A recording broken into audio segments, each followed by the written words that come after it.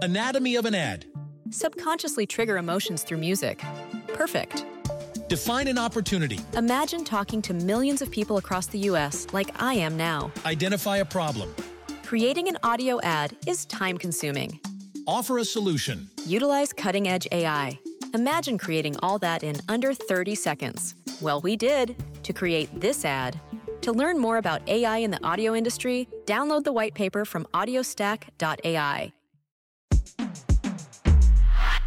Hey Slate listeners, I'm Christina Cauterucci, the host of Slow Burn, Gays Against Briggs. I want to tell you about a special event we're doing at the Tribeca Film Festival in New York City on June 13th. To celebrate this new season of Slow Burn and Pride Month, we're hosting an exclusive live taping of the show with special guests, including civil rights activist and Black Lives Matter organizer DeRay McKesson, comedian and singer Esther Fallick, Eric Marcus, the host of Making Gay History, and Sam Feder, director of the Netflix documentary Disclosure, about the depiction of trans people in film and television.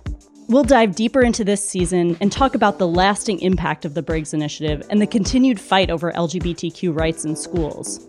It'll be the perfect way to celebrate Pride Month this June with LGBTQ stories and voices across generations. Again, that's June 13th at the Tribeca Film Festival in New York. You can get tickets now at tribecafilm.com/slowburn. Hope to see you there.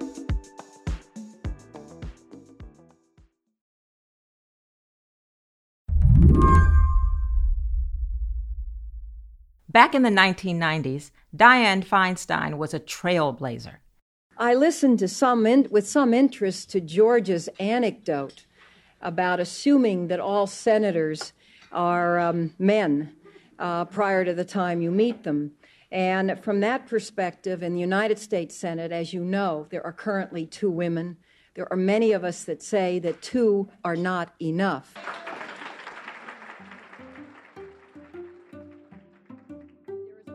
In 1992, the former San Francisco mayor ran for Senate and won, becoming California's first female senator.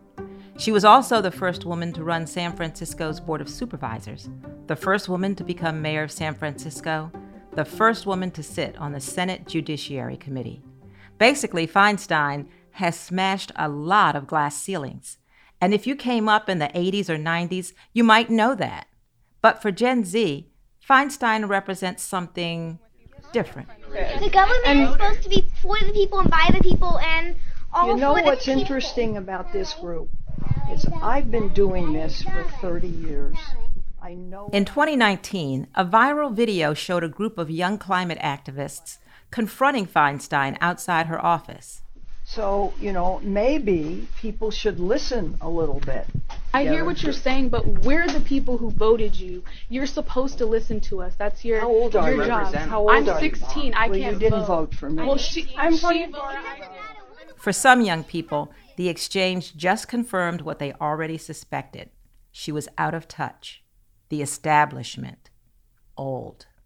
Gen Z probably knows her as someone who is very old and they don't hear from a lot.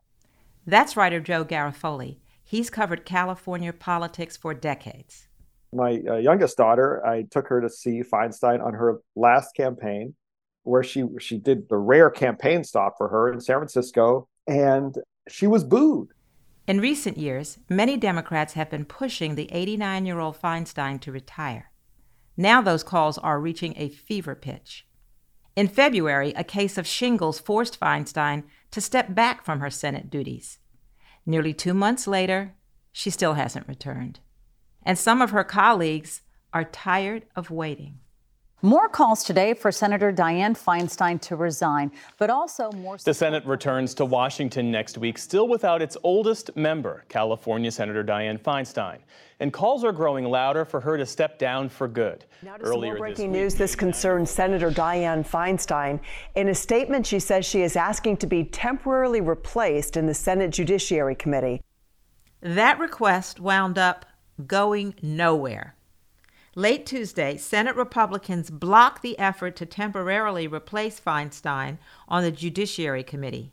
That means Democrats are back to square one. Today on the show, the U.S. Senate is older than ever, and Feinstein is its oldest member. But should you age out of politics? And if so, who decides when that happens? I'm Mary C. Curtis, in for Mary Harris. You're listening to What Next? Stick around.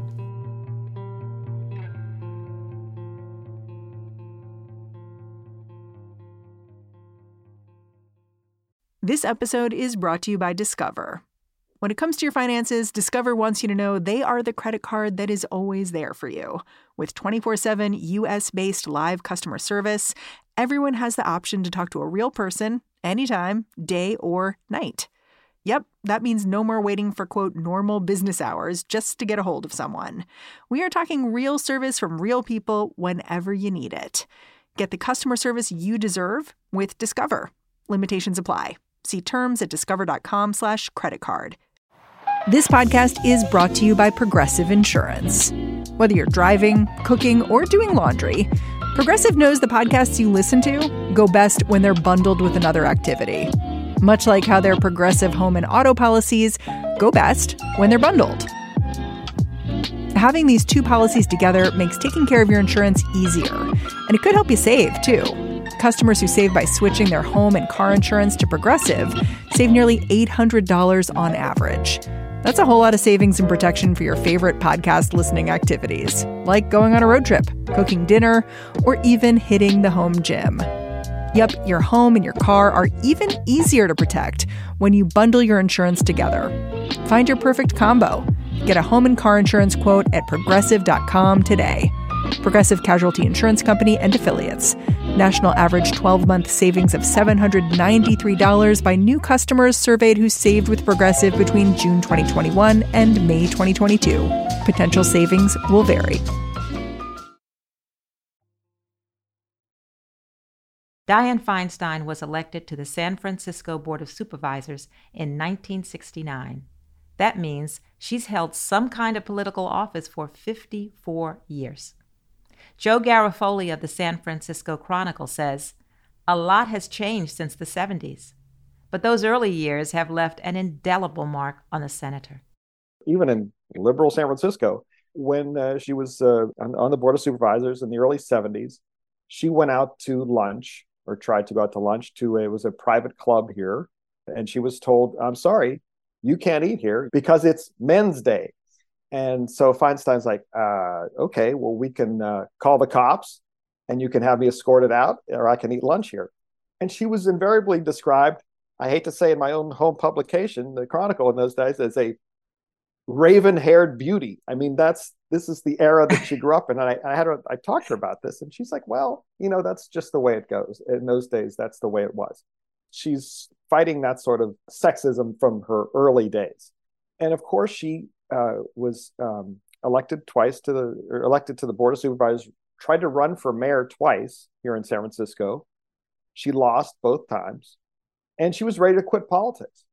And that's the day of the famous assassinations here in San Francisco, where one member of the Board of Supervisors killed the mayor. Member of the Board of Supervisors, Dan White, was kicked off, and he wanted to get his old job back.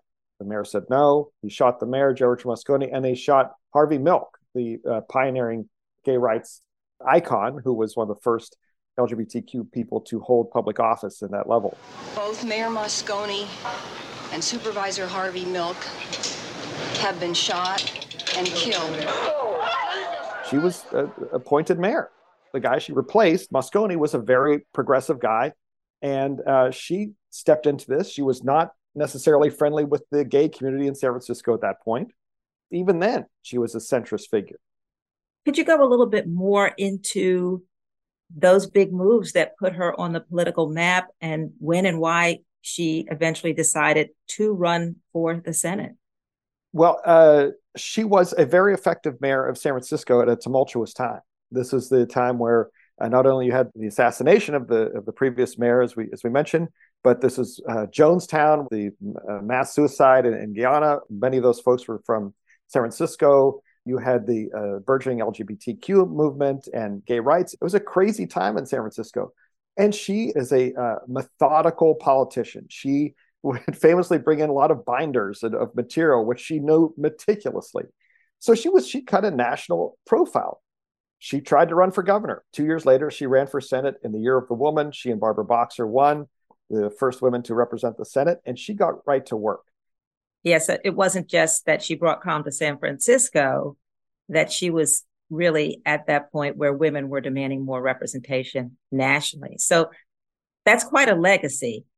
Yet grumblings about her age and health have been growing over the last 5 or 6 years. Just how has she reacted to this messaging in the past? Well, a year ago, my former colleague Tal Copen and I wrote a story in the Chronicle in which we kind of put a lot of these whispers that have been heard in Washington for a long time on paper. And we had 4 senators, including 3 Democrats, 3 former Feinstein staffers, talking about how her memory was rapidly deteriorating. She was speaking at a memorial service here in San Francisco for someone she knew for many years. And she got up to speak, and she did not mention the deceased's name. And then she sat down. There were some murmurs in the crowd, and people were like, oh my God, I think she's losing it. We rarely hear from her. And that's where we are now. Well, she's 89. She's promised to retire at the end of her term, but that's nearly 2 years away. Why doesn't she want to resign? She's an institutionalist. She believes in the Senate, and she's a rule follower. She does not want to step down. Now, what it would be interesting to see is, being an institutionalist, right now she is hurting Democrats because of her absence. Without her on the Judiciary Committee, it's a 10-10 deadlock tie.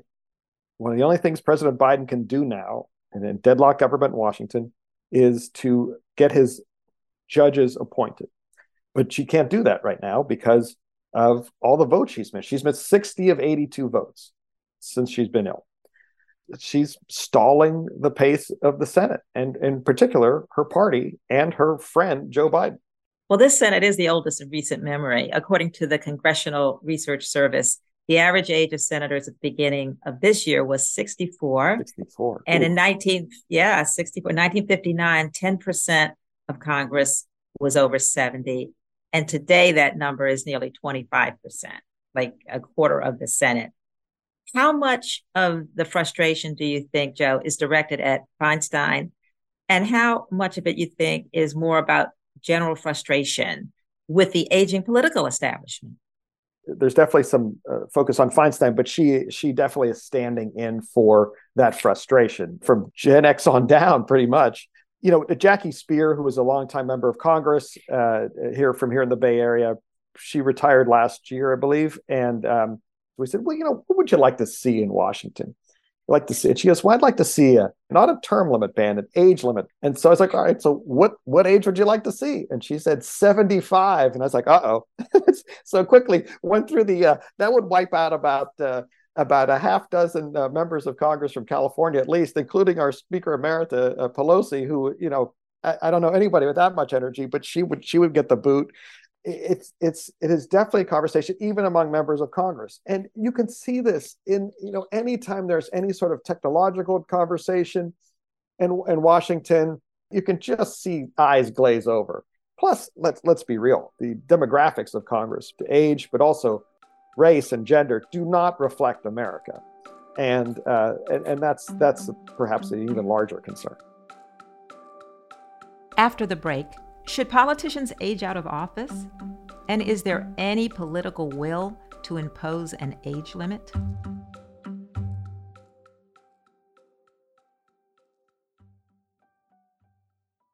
Anatomy of an ad. Subconsciously trigger emotions through music. Perfect. Define an opportunity. Imagine talking to millions of people across the U.S. like I am now. Identify a problem. Creating an audio ad is time-consuming.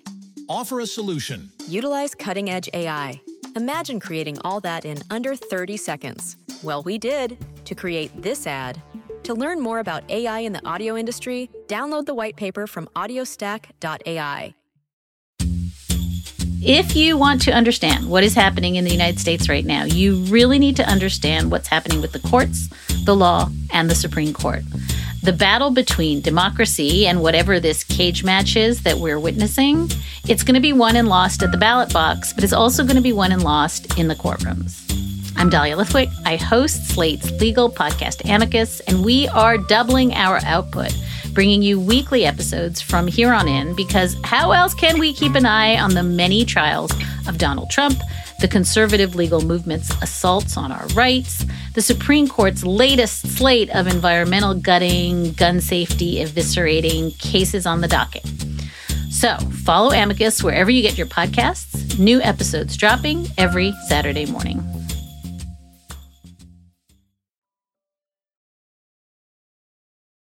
A growing chorus of Democrats are calling on Feinstein to resign. That number includes California Representatives Katie Porter and Ro Khanna. And I guess my question is, why not just take the step and resign instead of going through all of these motions? But they're not the only Californians weighing in. Former House Speaker Nancy Pelosi recently told a scrum of reporters that the whole thing smacked of sexism. It's interesting to me. I don't know what political agendas are at work that are going after Senator Feinstein in that way.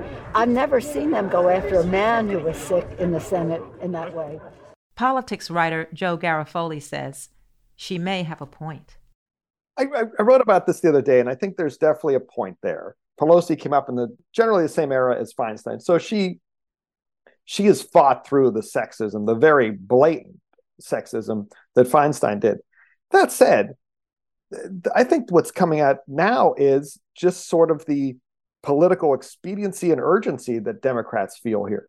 They are concerned that the one thing they can do to show that they are governing, to get their voters pumped up for what's going to be, again, a very intense election year next year, is to appoint judges.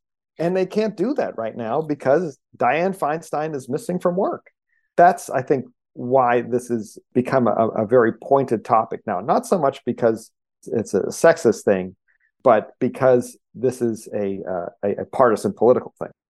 Speaking of congressional age limits, right now there are minimum age requirements, 25 for the House and 30 for the Senate, but there are actually no maximum age limits, despite the fact that polling suggests it's really a popular idea with both parties and people in both parties. You talked about Jackie Speer. What, if anything, have Feinstein and other older congressional members said about the idea of imposing an age limit? I can't recall anything that she has said about it. I think that's going to be the biggest challenge of getting something like that passed, because just like term limits, I mean, the people voting on it would be the people who would be affected by it. And it's like, you're like, oh, let me vote to put myself out of work. I wish there were sort of a national push to do that. And who knows, maybe this will lead to it. We see more and more of this, and not just for members of Congress, but the judiciary, the Supreme Court. I mean, I think it seems sort of goofy that we let people serve until they literally drop on the court.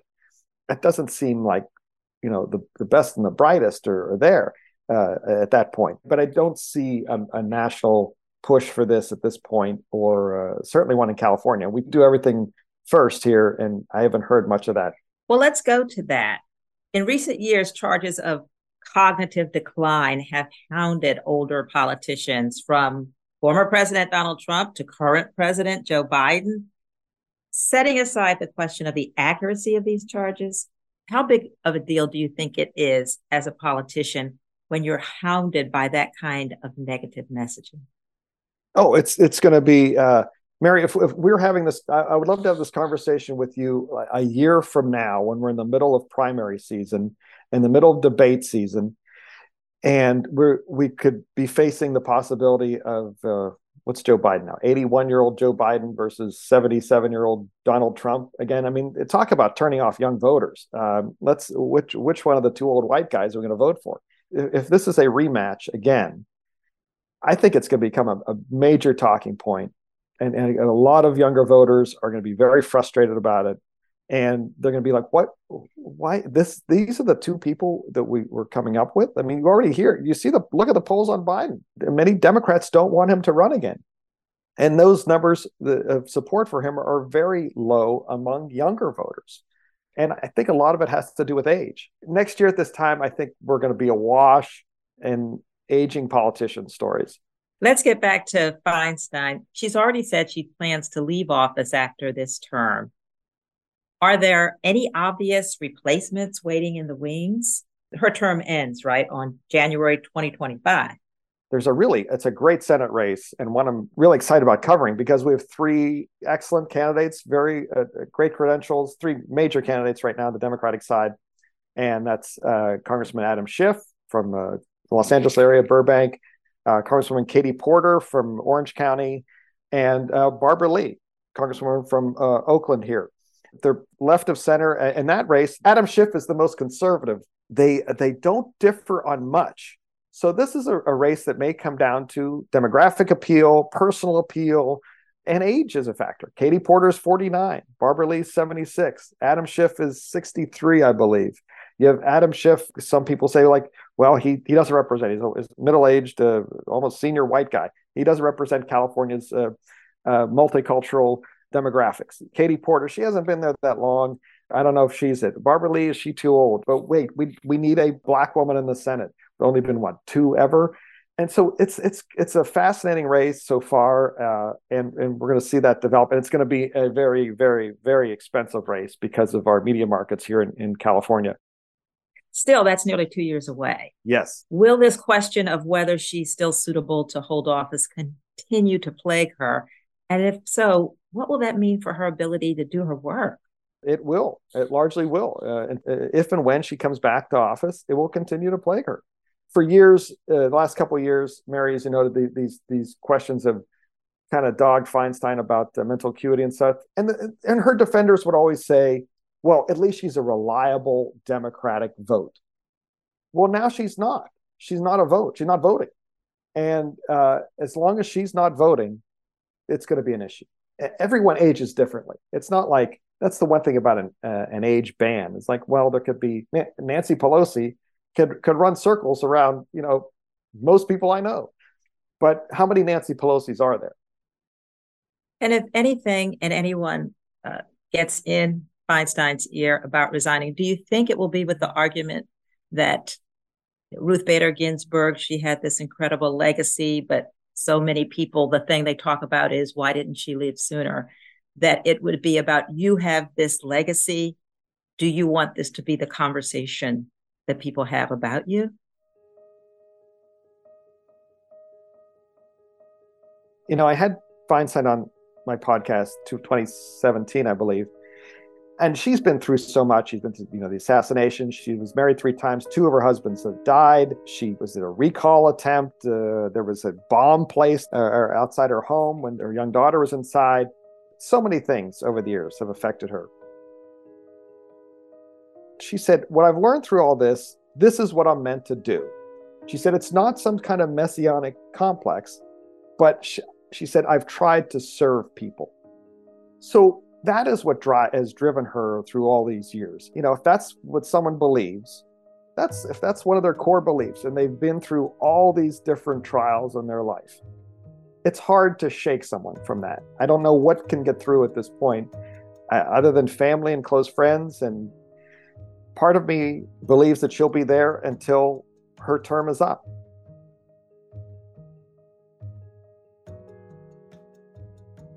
Well, I want to thank you, Joe Garofoli, for coming on What Next? Well, thank you for having me. This was fun. Joe Garofoli is the San Francisco Chronicle's senior political writer covering national and state politics. He's also the host of the podcast, It's All Political on 5th and Mission. That's the show. If you're a fan of What Next, the best way to support our work is to join Slate Plus. Go to slate.com/whatnextplus to sign up. What Next is produced by Elena Schwartz, Anna Phillips, Paige Osborne, and Madeline Ducharme. We're getting help from Laura Spencer. We're led by Alicia Montgomery with a little help from Susan Matthews. Ben Richmond is the Senior Director of Podcast Operations here at Slate. And I'm Mary C. Curtis, columnist at Roll Call and host of its Equal Time podcast, filling in for Mary Harris. Find me on Twitter. I'm at mcurtisnc3. Thanks for listening. Talk to you soon.